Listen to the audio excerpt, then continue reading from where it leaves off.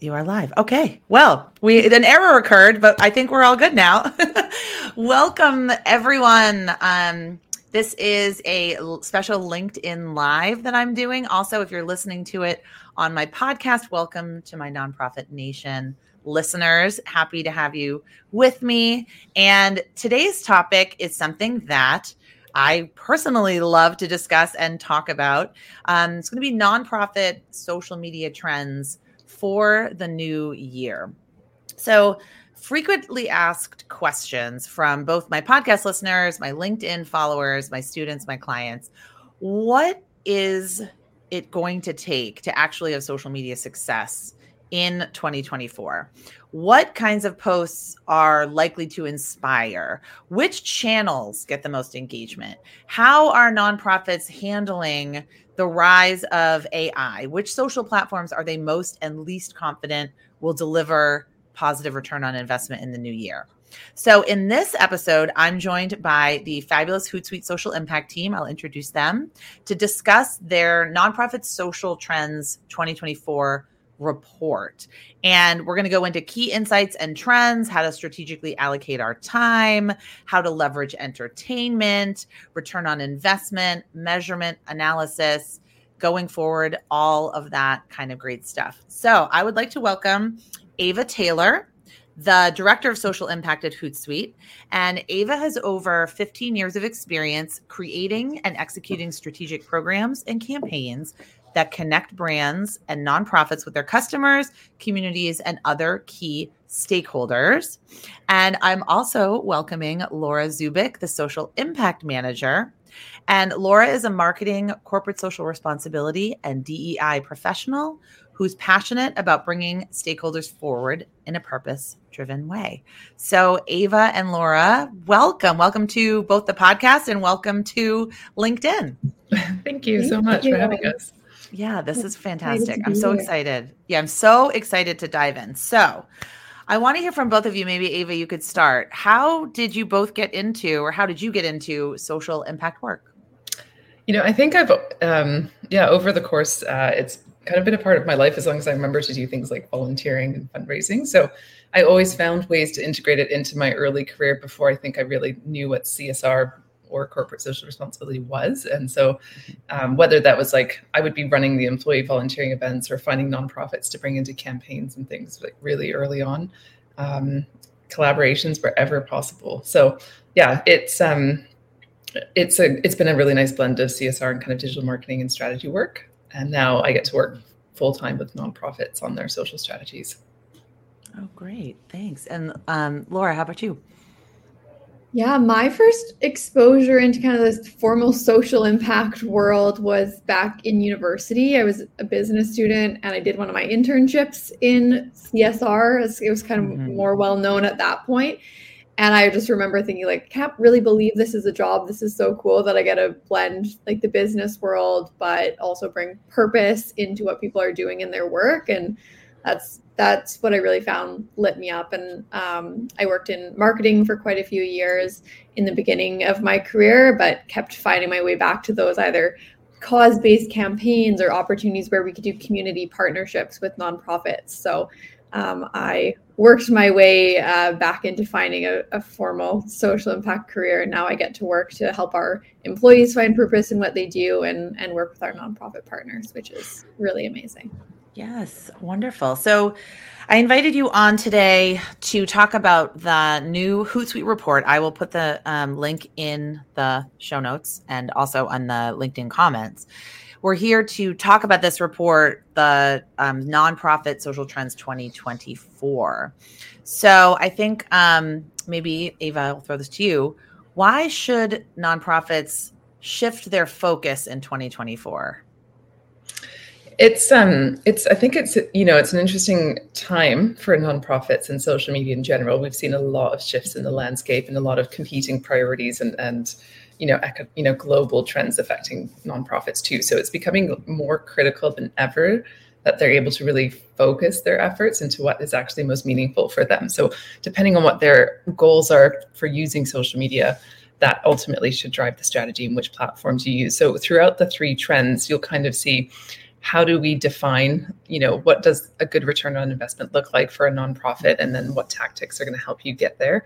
And then how do you focus your time on which platforms make the most sense? You don't have to spread yourself too thin. And then ultimately, are there tools out there like AI that can help you save time and find ways to do things faster, better, collaborate more with others, that kind of thing. So it's, I think it's a really important time for focus, because we just don't have the luxury of time and resources, whether for profit or nonprofit these days. So it's, from a return on investment ROI perspective, I think we're seeing that nonprofits are getting a bit frustrated. They're not seeing the returns they're hoping for, or things are changing that are out of their control. So if they're getting frustrated, we wouldn't blame them. So hopefully, how to navigate the constant flux of new features, responsibilities, information available. Our research is revealing that a lot of nonprofits are approaching social in the way that will help them really maximize what they're going to get from it. And so we're trying to point them towards grounding their efforts in meaningful relationships and relationship building and interactions that will drive long-term relationships, repeat donors, advocates for your cause. So that's kind of at a whole what the report is going to talk about. Mm-hmm. I think that's fantastic. And my next question, Laura, maybe you could take this and feel free to, kind of go back and forth. But the report mentions the challenge that I see personally, but also that I do see with clients, students, people that I'm working with, the challenge of just navigating through the constant influx of new tools, features, and algorithm updates. And in fact, before we hit the live button, we were just talking about the changes to Facebook's fundraising tools, where now they're charging fees. So how do social marketers, how can we effectively filter out the noise and stay focused on strategies that yield meaningful results? Yeah, it's a really important question. We know that from our survey that we did, over 70% of social media marketers are feeling like there is too much to do. It's hard to keep up with the pace of change on the platforms, new platforms launching. So like Ava said, it is more important than ever to stay focused and realize what works for your organization. And a lot of that is grounded first in making sure your social team is really clear on what objectives for the organization are you really trying to drive through your social strategy. So is it increasing donations? Is it finding new volunteers? Is it diversifying your donor base or growing community and connection? It could be so many different things, but being very clear on what those objectives are, and then conducting ROI audits to really see what's working well and what's not, and then staying laser focused on the things that are bringing results for your organization. And I think something that we see, not just with nonprofit organizations, but with for-profit as well, is that when folks run the ROI audits, they'll say, okay, well, everything across my many, many platforms is positive, but what we really need to do is look at your results in comparison to one another, because while everything might be positive, if one thing you're doing is performing exponentially better, that's really what you want to focus in on. And don't be afraid to kind of maybe drop off. We'll talk about this later, but drop off some of the platforms that aren't delivering those results, or really lean into the content that your audience is reacting to. So you'll hear this, I think, time and time again from us today and in the report, but just being laser focused on what the data is showing is performing well for your organization's specific objectives. Yeah. And I think, on that point of being really clear on the goals, so prior to this current role, I used to lead the social team at Hootsuite. And what was really critical from a prioritization perspective is aligning with your leadership team on those priorities. And that will help you also make those conversations about, this is why we shouldn't be on a platform. I think what we saw with the survey data is, people are struggling with, how do we even get off a platform? How do we get leadership buy-in for those decisions? If they think we should be on TikTok, but we're not seeing a return, aligning with your leadership team on, what we need to do most is raise awareness for this campaign, or we need to get signatures here, or we want to build our email list. That's really going to help you say, well, in that case, this is what's going to help us get there fastest. And that's where we should focus most of our efforts. So being clear on those goals and then aligning on those goals with leadership is going to help you bring a lot of weight into the conversations and have a lot more power to change things. That's fantastic. And what I would say to the audience, this is your chance to ask us questions. You have 3 people that live and breathe and work in the social media and social impact space. So you should take this time to ask us whatever questions that you want. So let's get to the question of social ROI, return on investment, because the report does emphasize, and it'll be a theme for today, that return on investment is going to take center stage on social media. And that is probably one of the most challenging things for nonprofits to really figure out, because they might not have a plan. They might not have goals. They might not have these tactics in place where they can measure. They might not be doing measurement and analysis on a consistent basis. So what strategies or tactics are you seeing that smart nonprofits are adopting to enhance their social media performance? It's interesting. This is actually a topic I've talked about a lot over the years. And it comes back to kind of a pattern of goals and tracking and things. But Laura, you were so hands-on in the data. What do you want to add here first? I can kind of set the context a little bit for what direction we're hearing nonprofits should go to understand what ROI can come from your social in the first place. So what we learned is that consumers are coming to social media for entertainment. After actually using it for socialization with their friends and family, the number one reason they're telling us is, I want to be entertained. And entertainment can mean a lot of different things, and we can get into that. I don't want to scare you off by thinking entertainment means you need to be funny or lighthearted. It can mean I'm learning something, or I'm feeling hopeful, or I'm connecting with folks. But what we learned is that nonprofits are not necessarily giving consumers that through their social strategies. We're seeing that a lot of product or brand updates or news is the majority of what nonprofits are sharing on, multiple times a week or even a daily basis. But then there's a little bit of a disconnect when nonprofits go to measure the ROI of their social strategies right now. 80% of nonprofits are using engagement as their top metric. But I don't think it's surprising that if you think about that critically, if you're measuring engagement, but you're not actually giving your audience content they want to engage with, your ROI is going to be a little bit disappointing if that's kind of how you're showing leadership, how you're doing. So there's a bit of a disconnect that we're seeing from the data. And then Ava, I don't know if you want to comment there on how you might want to actually link those two things together and measure. But we've got a lot of suggestions in the report as well about kind of the tactics to get into changing that strategy. Yeah, and this isn't even it's not even just a nonprofit specific issue, but when it comes to just measuring I think what part of the trouble is too, that, we don't cover in depth in the report itself, but there's a wealth of data available to you, especially on the engagement side. So it's really natural for any social media marketer to want to go to what's easily available. And if you can put kind of that effort in to connect your measurements and your KPIs to the goals that you're trying to measure through things like UTMs. We use a lot of tracking links on our side. I can't stress enough how important it is to understand this particular platform and this particular post drove this newsletter sign up, or this donation, or this visit to this campaign page. That is a game-changing component of a social strategy for any organization. And we do have a lot of resources we can share on how to do that. But it's something that absolutely changed the game for my social teams and the nonprofits that we've worked with. And that's how you can actually say, this platform and this campaign drove a real return on investment. This content was engaging, it educated people, it gave them hope, it connected them to the cause, it showed transparency and impact on what we were doing as a nonprofit.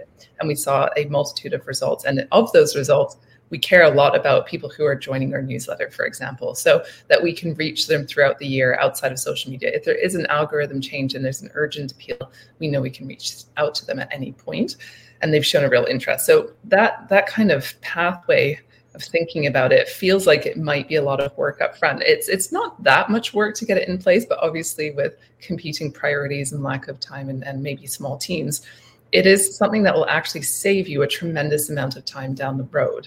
And so investing in that now is what's going to help you actually be tremendously successful in 2024.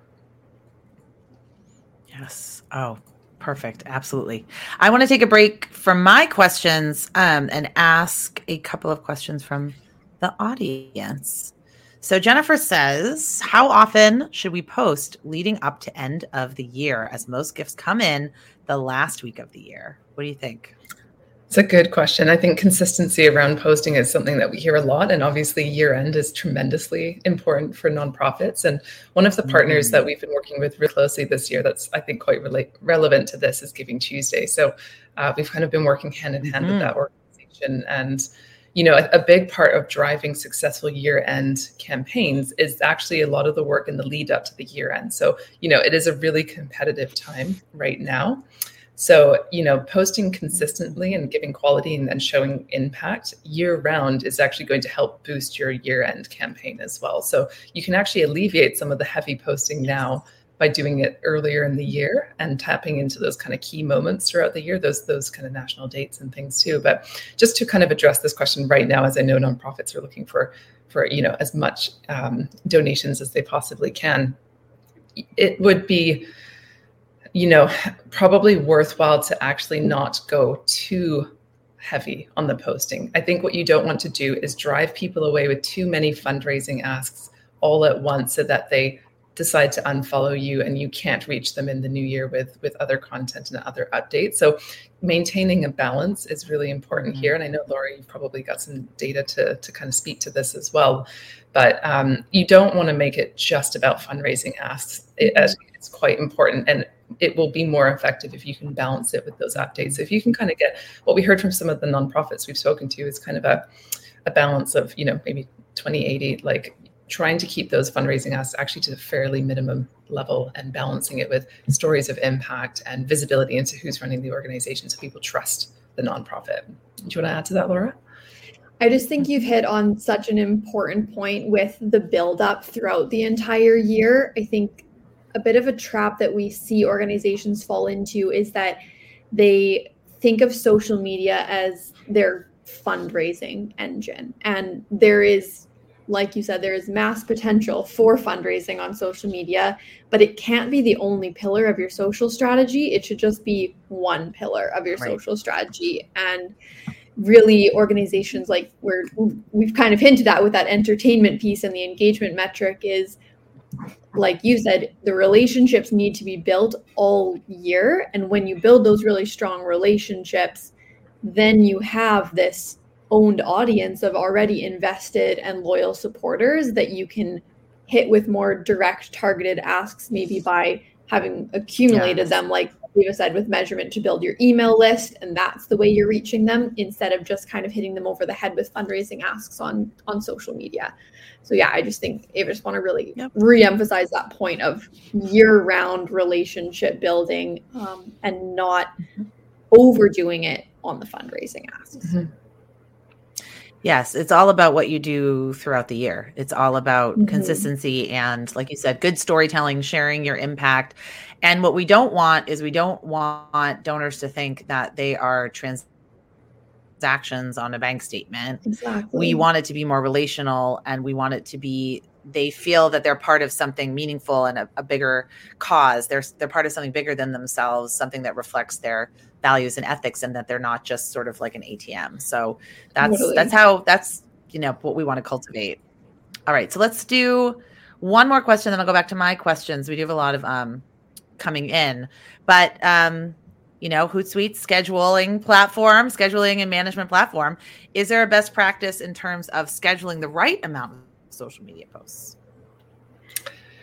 Yeah, and you know, this is kind of going to touch a little bit on kind of the AI kind of data-driven features, and I can see there's even other questions about, you know, one-person communications team. Nathan, I feel your pain. I've been there, and it's important, I think, to leverage tools where you can to save time. So one of the things that, and this discussion really isn't about Hootsuite specifically, but you know, for the nonprofits that we get to work with, we can see that there are tools that will save them time. So in terms of best practice, like, it's kind of amazing. We like in our, like what we do on our side, for example, because we obviously use our own tool, is we can be like, oh, cool, I'm going to schedule at the best recommended time. And so you start to see that if you want to kind of save yourself time as like a bit of a one-person team, best practice, like if you can leverage a tool that will give you data about like when is your audience most likely to be online and engage, that's a huge help because you don't need to track all that data yourself to figure it out. But best practice in terms of scheduling is being consistent. Ultimately, I'd say you probably would want to do at least kind of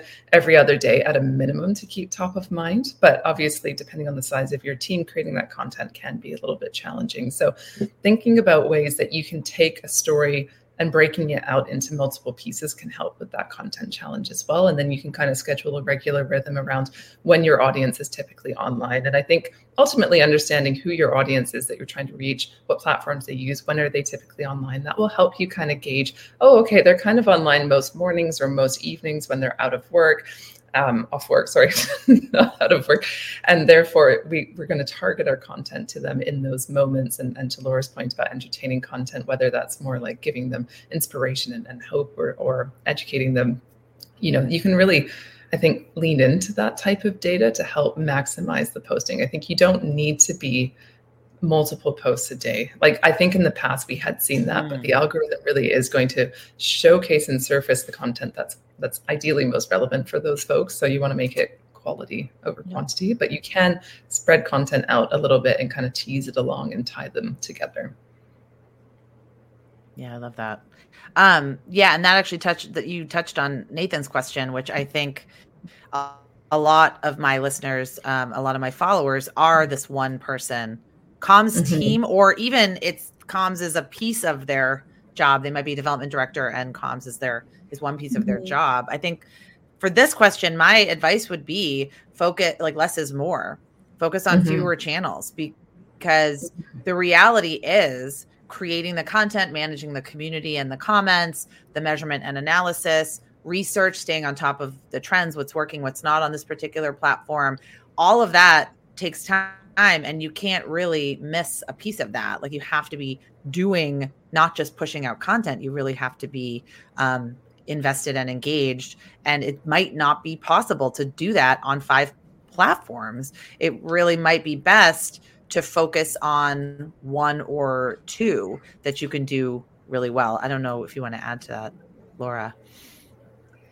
Well, I fully agree. And I think that maybe leads into kind of our advice on platforms from the trends for this year. Yes, let's do it. And that's Catherine's question too. Which platforms? We're really seeing that there is a need, like you said, for organizations to cut back and focus on their champion platform. So when you can take the time to do those audits and realize what's performing well for you, we're very much encouraging organizations to not be scared to let go of, maybe even leave altogether, platforms that aren't performing as well. What we see from our data is that nonprofit organizations are most confident that Facebook, LinkedIn, and Instagram are delivering positive ROI for their organizations. There's a bit of a unique pocket of WhatsApp users as well.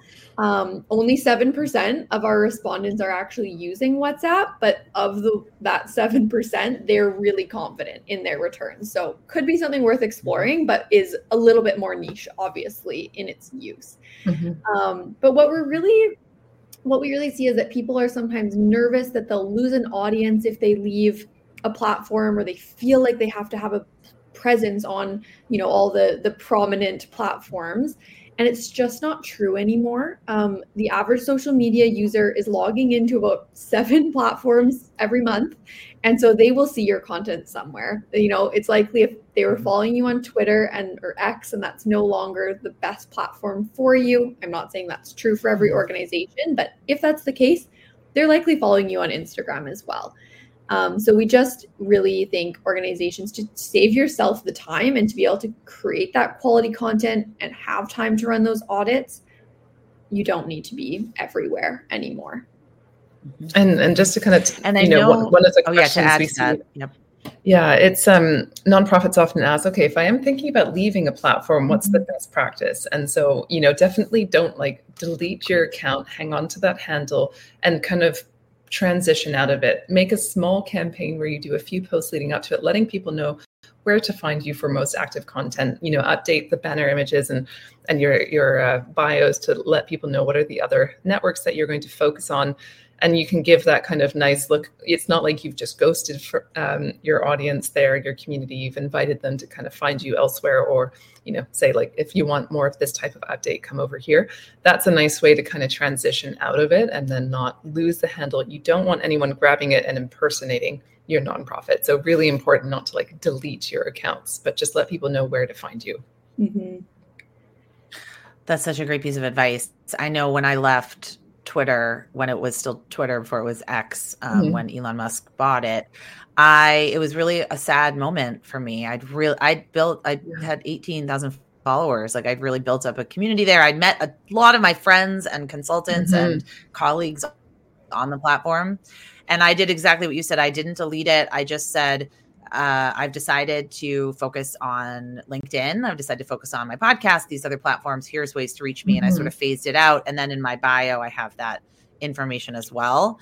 And I also think another important point is when you are choosing to invest your time and resources in a platform, you also have to, as a nonprofit, make sure that I know why I should follow you there. Like, what are you sharing on Instagram? Are you sharing fun stories and reels or behind the scenes information? Or are you sharing, stories on your staff, your interns, your volunteers?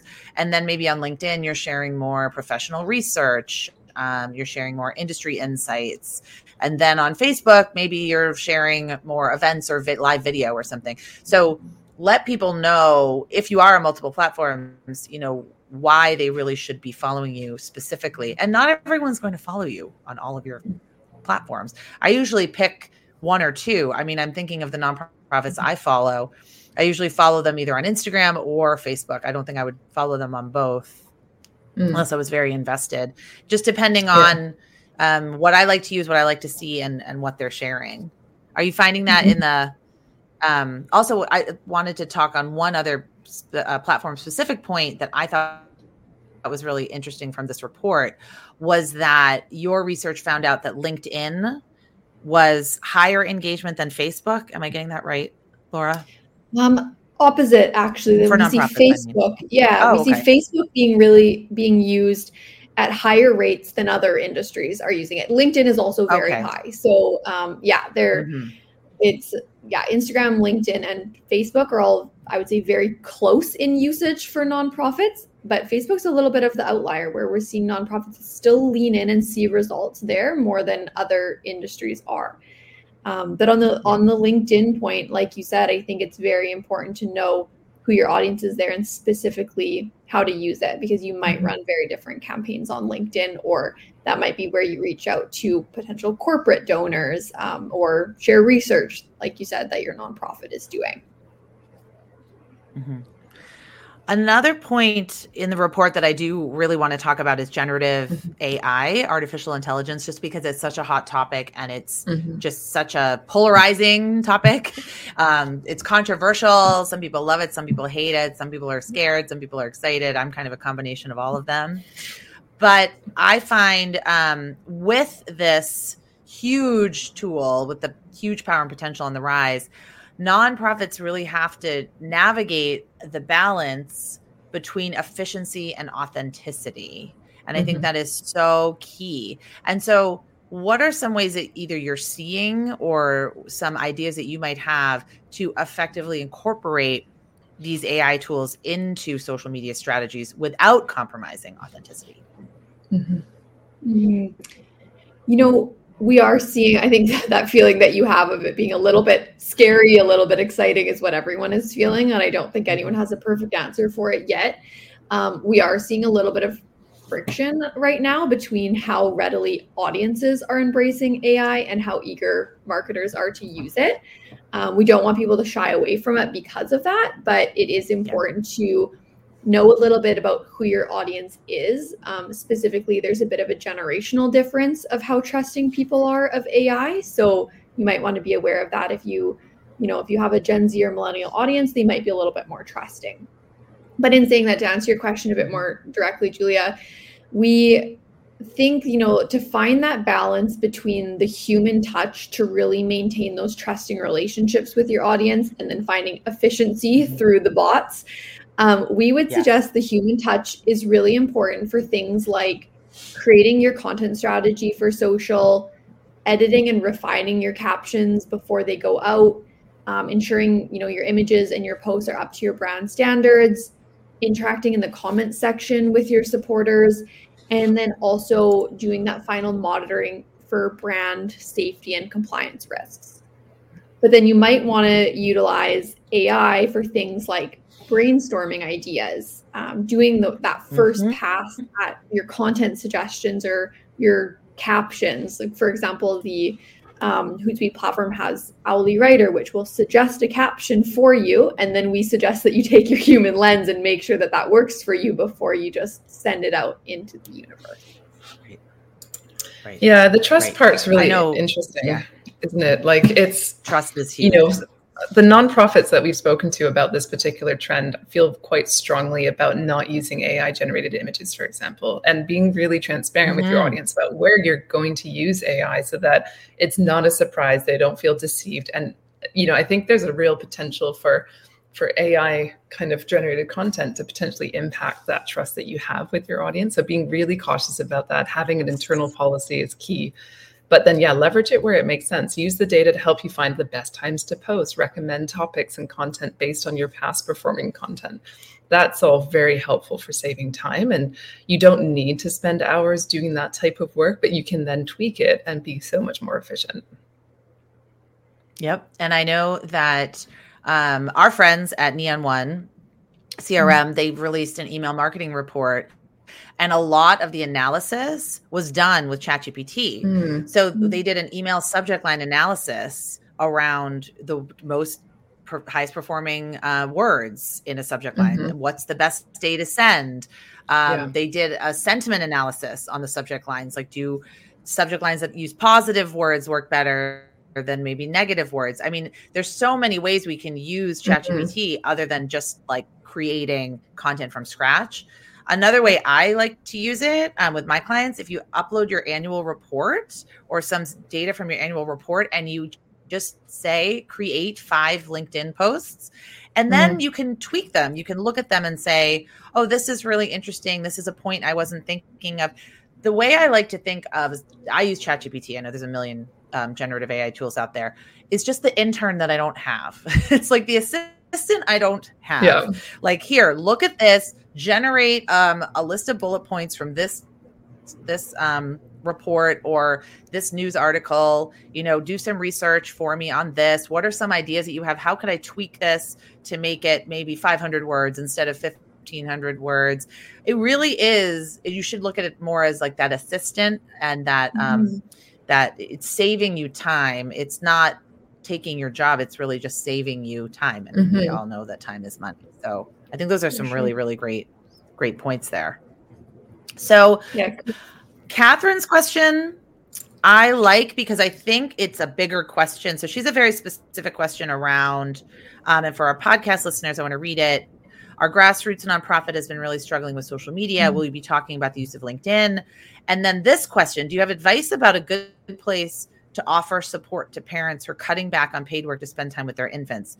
So what I want to do is, rather than maybe answer that specific question, I would probably say Pinterest, because that's a great place for parents. And I know Instagram is a great place, but I would, where can you find your audience? Like, what are some tools and tactics and strategies that nonprofits can use to find their specific audience? Like Catherine has a very specific audience. Yeah, that's a good question. Like, the audience research piece is so important to getting things right.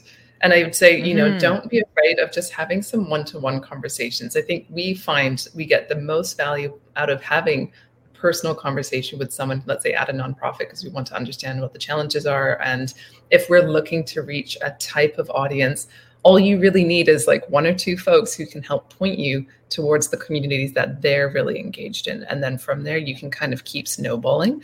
So it's I wouldn't say, like, obviously you could Google certain communities, and maybe Reddit might have a really good community, and you could, create a profile and then post in there and ask folks. But I think people are really open to, if you ask a question, if you post like in a LinkedIn community group, which is a great use of LinkedIn, or if you post in a Facebook group and or find someone who is a member of the community you're trying to reach. That's a really nice way to do it, where it's authentic. You're kind of reaching out saying, I'd like to, I can offer value for this group. This is what I want to do and who I want to reach. And can you recommend where I can start? And it will kind of grow from there. And then the more time you spend in those communities, you'll see other paths as well. Oh, absolutely. Laura, do you have any other tactics you've seen to do audience research? I mean, I couldn't agree more with that. I think we also always encourage to make sure you are reaching the right audience, to run like demographic analysis as part of when you're doing audits of your different platforms. Just double checking, are the people that are interacting with your posts, the donors or the volunteers that you are looking to reach, and just confirming those things through the abundance of data that you can get from each of the platforms once you think you have found that right audience. It's a good confirmation. And definitely don't write out collaborations too. Let's say there's another nonprofit that is working in that space. One of the questions we often get is, how do I reach a new type of audience? Or if I know who I want to target and I don't know how to get there, finding another nonprofit who's complementary to you and working together on a campaign benefits both groups, because you can, or it doesn't have to be another nonprofit. It could be a brand or a product, but partnering on an initiative. And this is kind of what I found a lot in my early career, was I would bring in nonprofits that were relevant for my campaigns to add a bit more purpose and meaning to it and awareness. And it's a nice way to reach their audience, that they get to reach your audience. There's mutual collaboration on content, so it's lightening the load on both sides ideally. And you can typically use that to kind of reach new audiences as well. I would see who already has your audience and go to them. So who are the bloggers? Who are the Instagram influencers? Who's on TikTok using the hashtags that your audience uses? And try to create partnerships with them, or just see what they do. See the kind of content that they create that's really resonating with this audience. What we tend to do is create the content we want to create and then get mad when our audience is not attracted to it. But we haven't done the research to really figure out what our audience wants and what they're attracted to. So I'm going to kind of skip around here, because there's a lot of questions, but this was one that I wanted to ask from the report. Are you seeing anything around the type of content? I know you talked about entertainment that's performing best in the NPO space. So Danielle was saying UGC, which is user-generated content, versus infographics, etc. Yeah, it's such a good question.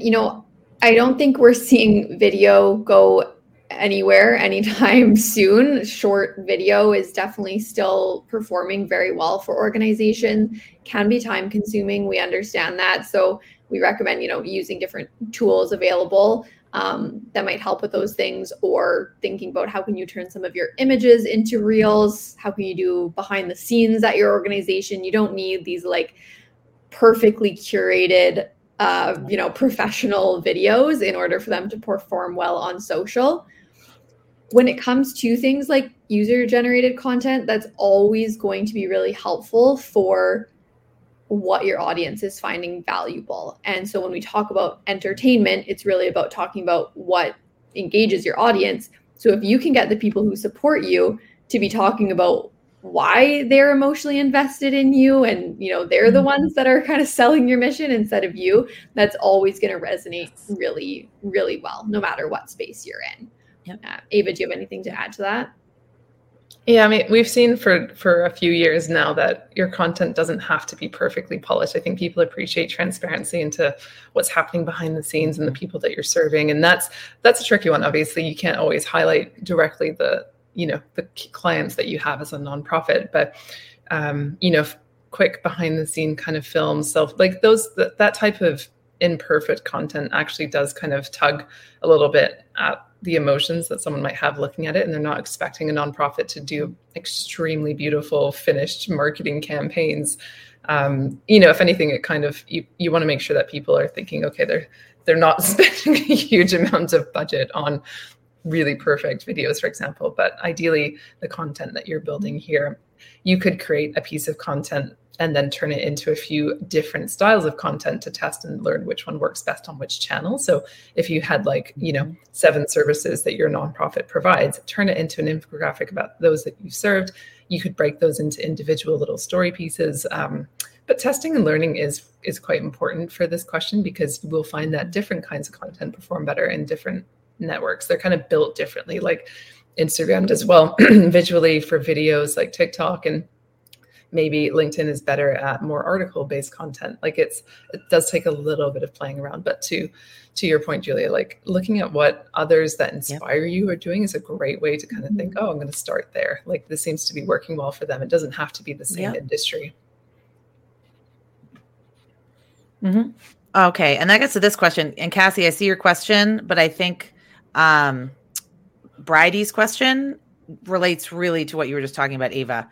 Would you recommend cross-posting the same things across 1 or 2 platforms, keeping them all differentiated? And I mean, for me, you could repurpose and recycle content. If you have a fantastic research report, like I'm working with the Boston Foundation and they do a workforce report. So they would post probably the PDF or even the link on LinkedIn. Then on Instagram, they wouldn't do that because it's harder to post a link in a post. They would probably do a short video or maybe an infographic or a graphic. So I think taking into account the strengths of the platform, and certainly it can be the same content, but you need to judge it, if you will. Yeah, I think playing to strengths is a great way to put it. Yeah, playing to strengths. Yeah, it's like what works, and that's the challenge. Is like you can't repurpose a research report for TikTok. You can't post a PDF on TikTok. Like you have to create content that works on TikTok. You have to create content that works on Instagram. They are different countries. It's sort of like, I always say this in my social media for Social Good Academy. If you buy a guidebook for France, it's not going to work for Germany. Like, even though they're right next to each other, and they're very small and they're all in Europe. I mean, it's not the same. They're not the same. So you certainly can travel to all of these countries, but the strengths, best practices, etiquette, language, behaviors, all of these platforms, they're so different. So cross-posting, yes, but you have to mold it into what it needs to be. Okay, I want to get to, let's see, I don't know if we'll be able to get to all these questions, but Cassie's question about balancing campaigns to your audience versus campaigns to, I guess, a not warm audience. I don't know. What would you say? I'm just rereading the question here. So how do you recommend balancing ad campaigns to your audience? Maybe how to balance ad campaigns versus organic posting for donation asks. Yeah, I mean, the big thing about, paid social, and we get a lot of questions about, when should it be organic and when should I use paid? And, what is really effective about paid is lookalike audiences. Like if you want to target those that look most like your top 1% or 2-3% of your audience that's engaged in donating, there are some pretty powerful advertising tools that can help you reach the people who are most like your, let's say, warm audience or those who are already contributing. So ad campaigns are phenomenally helpful for reaching new similar audiences to help you grow, or reaching a new demographic that you want, that you haven't gotten in front of. So, it obviously comes down to budget and having a really clear call to action as well. So, organic posting for donation asks, you're going to reach the current audience you have, and that may not actually be the audience you want to reach for a donation ask. People may be following you for different reasons. So it can be challenging. You've kind of spent time building an audience. You might need to reach a different kind of person for a fundraising ask. And that's where paid can be really helpful. Yes, I agree. And I see ads. I think the best fundraising ads are very time specific and very donation ask specific. So I've seen a lot right now that's, donate to support a family for the holidays, or $5 will feed a family for Thanksgiving, whatever it might be. So if it's timely and relevant and urgent, like why this, why now, reaching a complete stranger in that way could be effective. But yeah, I do think targeting a warm audience first, people that know you and know a little bit about you might be more effective. This question from Marty gets into a question that I had around the report, the findings of the report, which, I mean, the report really found that entertainment is going to take, center stage, right? So the report suggests that nonprofits should turn to entertainment. And I think that's where nonprofits struggle. I know that's where nonprofits struggle.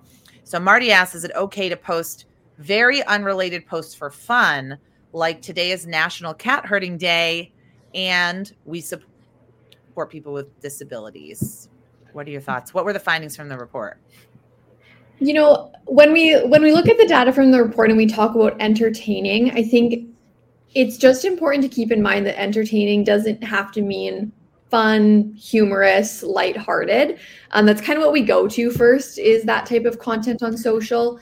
But when it's entertaining, entertainment definition really just means enjoyment, and enjoyment can mean a lot of different things. It's basically, what is your audience coming to your organization for specifically on social to find value from?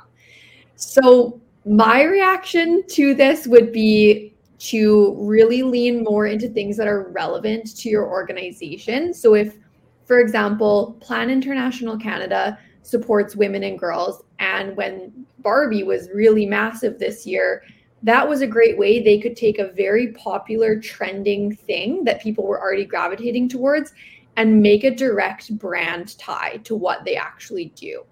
So I would say if there's, fun days like this or fun trends or calendar moments, and you can make a tie to your organization, that's a really good way to hop on.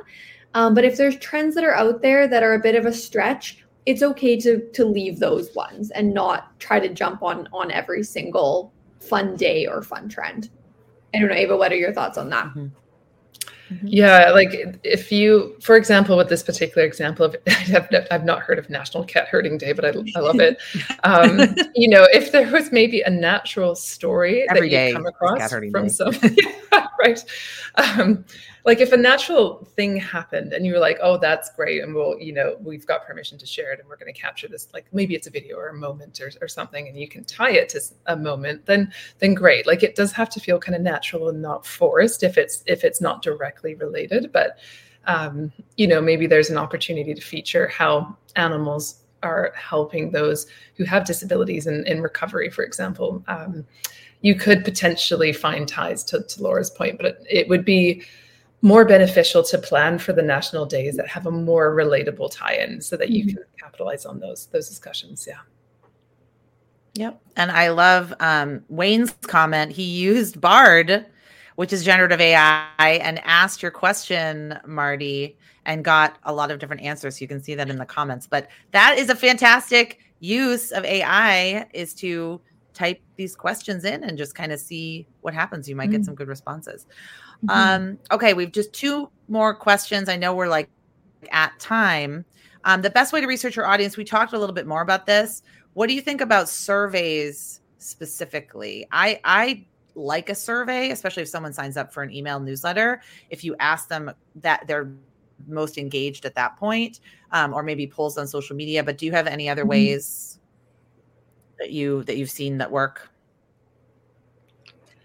Surveys are great. I'm glad you brought up, Julia. We always encourage to use the actual poll and Q&A functions on social, because you should ask questions to your audience about what content they are appreciating, seeing, if it's hitting the mark or not. So don't be afraid to, like we've been saying, like go back to the interaction routes on social instead of the transactional routes. And that's one way that you can really make it feel like a two-way conversation, is just ask what's valuable to you. Yeah, the other way is to kind of take a look at, let's say you found a community of audience members that you want to attract, or they're in another group that they're active in. Just externally looking at engagement is a really valuable tactic for understanding what they want, how they're consuming content, what resonates, and the comments they're leaving. So, we recommend looking at brands that you admire and other networks, other industries, get inspiration from everywhere, and then bring that back to your channel and your community. Perfect. Okay. One last question, then I want to leave us with some trends and some thoughts for the new year. But animation on graphics, does using animation on graphics, converting it from a JPEG or PNG to MP4, help posts perform as well as video content, in your opinion? Or do you think it's platform and channel specific? I think it helps post perform if you can stop the scroll, but I do think it depends on the platform. I agree. I think platform will play a bit of a role here. Like, I do think Instagram is probably prioritizing more motion than static content because they've been, really trying to make reels happen. And, some platforms are obviously very like video first. So in those cases, it's actually helpful sometimes to follow the folks who are from the company. So Adam Mosseri is a great example of, on Instagram, follow him, and he will kind of give you these insights along the way to help guide you on how they're thinking about the platform, where they're investing their time. And those investments they're making as a company is going to indicate what format of content is actually going to be prioritized probably in the future. So he's kind of alluded to the fact that, videos and things are typically seeing more folks eyeballs on that platform. So good question. I love that. That's such a great idea. Follow the people that work on the platform, or follow the people that are really successful or that actually creating these features. And it's the challenge here is that it changes constantly. Like, we will hopefully do this next year, and potentially there might be a new platform. I mean, like, if it's something like Threads, you can't put photos and videos. So, it's very text-based. So it does on the platform. All right. My last question, while I still have you. So the report, I am going to put the link again in the comments, suggests that 2024 may be social media's most pivotal year. So what developments or changes do you foresee shaping the social media landscape for nonprofits, and how can organizations prepare for what lies ahead? Yeah, it's, such a huge question. There's so much going on in the social media world. What we see from the report research is that strategic nonprofits for 2024 are really ready to get more focused on what's working well for their organization, instead of trying to maintain presence across all the platforms and, stay on the bandwagon just because it's what everyone else is doing. And we also know that the strategic organizations will take their social content strategies back to their roots, which is really focusing on interaction with their audience versus transaction. We've seen social until this point grow so much in sophistication and how organizations can use it. But a side result of that is that it's also become very transactional. So we just think there's a really huge opportunity for organizations this year to play that long game on social, remember that fundraising is one content pillar, and focus on relationship building. Yeah, the long-term game, I think it's really hard to balance the short-term asks from leadership and pressures that marketers may be facing within nonprofit organizations. But if we look at that bigger picture beyond even social, what is kind of concerning is that, we're seeing a bit of a downward trend in giving across the globe, as with recent Giving Tuesdays, it's an example, but the demand for the services that nonprofits are providing is only growing, and the cost of providing those services is growing. So you've got this inherent battle between increasing demand, increasing cost, but not necessarily as much funds coming in to help with that growing demand. So getting it right on social is going to be really critical for not only finding those people who need your services and raising awareness, but also getting help and getting those folks who follow you to support you financially is going to be so essential. So taking the time now to refine your social strategy to what works and the platforms that are most impactful, and having a really clear tracking structure. And we do have a lot of templates and reports available too that we can share on the comments here for this specifically, so that you're not creating them from scratch. But with all the work that's on everyone's plates, typically being a one-person communication team or multiple responsibilities, ensuring that you're not wasting your time on social and that you're doing the things that are going to yield long-term results is just so essential at this point for everyone that's relying on the nonprofits and supporting the nonprofits. So that's kind of why we feel so passionately about this report and these trends. Yes, let's do our work more efficiently, more authentically, more effectively, because it's really, really important work. So I love that. On that note, thank you so much, Laura and Ava, for being here and for sharing all of these fantastic insights with my audience. Thanks for watching. Thanks for listening. All of the links, if you want to connect with Laura and Ava, I put their LinkedIn profiles. They'll be in the nonprofit show notes, and they're going to be in the comments. And a link to download the report is there as well. So I just want to thank everyone for coming. I really want to thank you both for just being so generous with your time and for being so generous with doing this kind of important research. So thank you so much. Thank you so much for having us. Thanks for all the great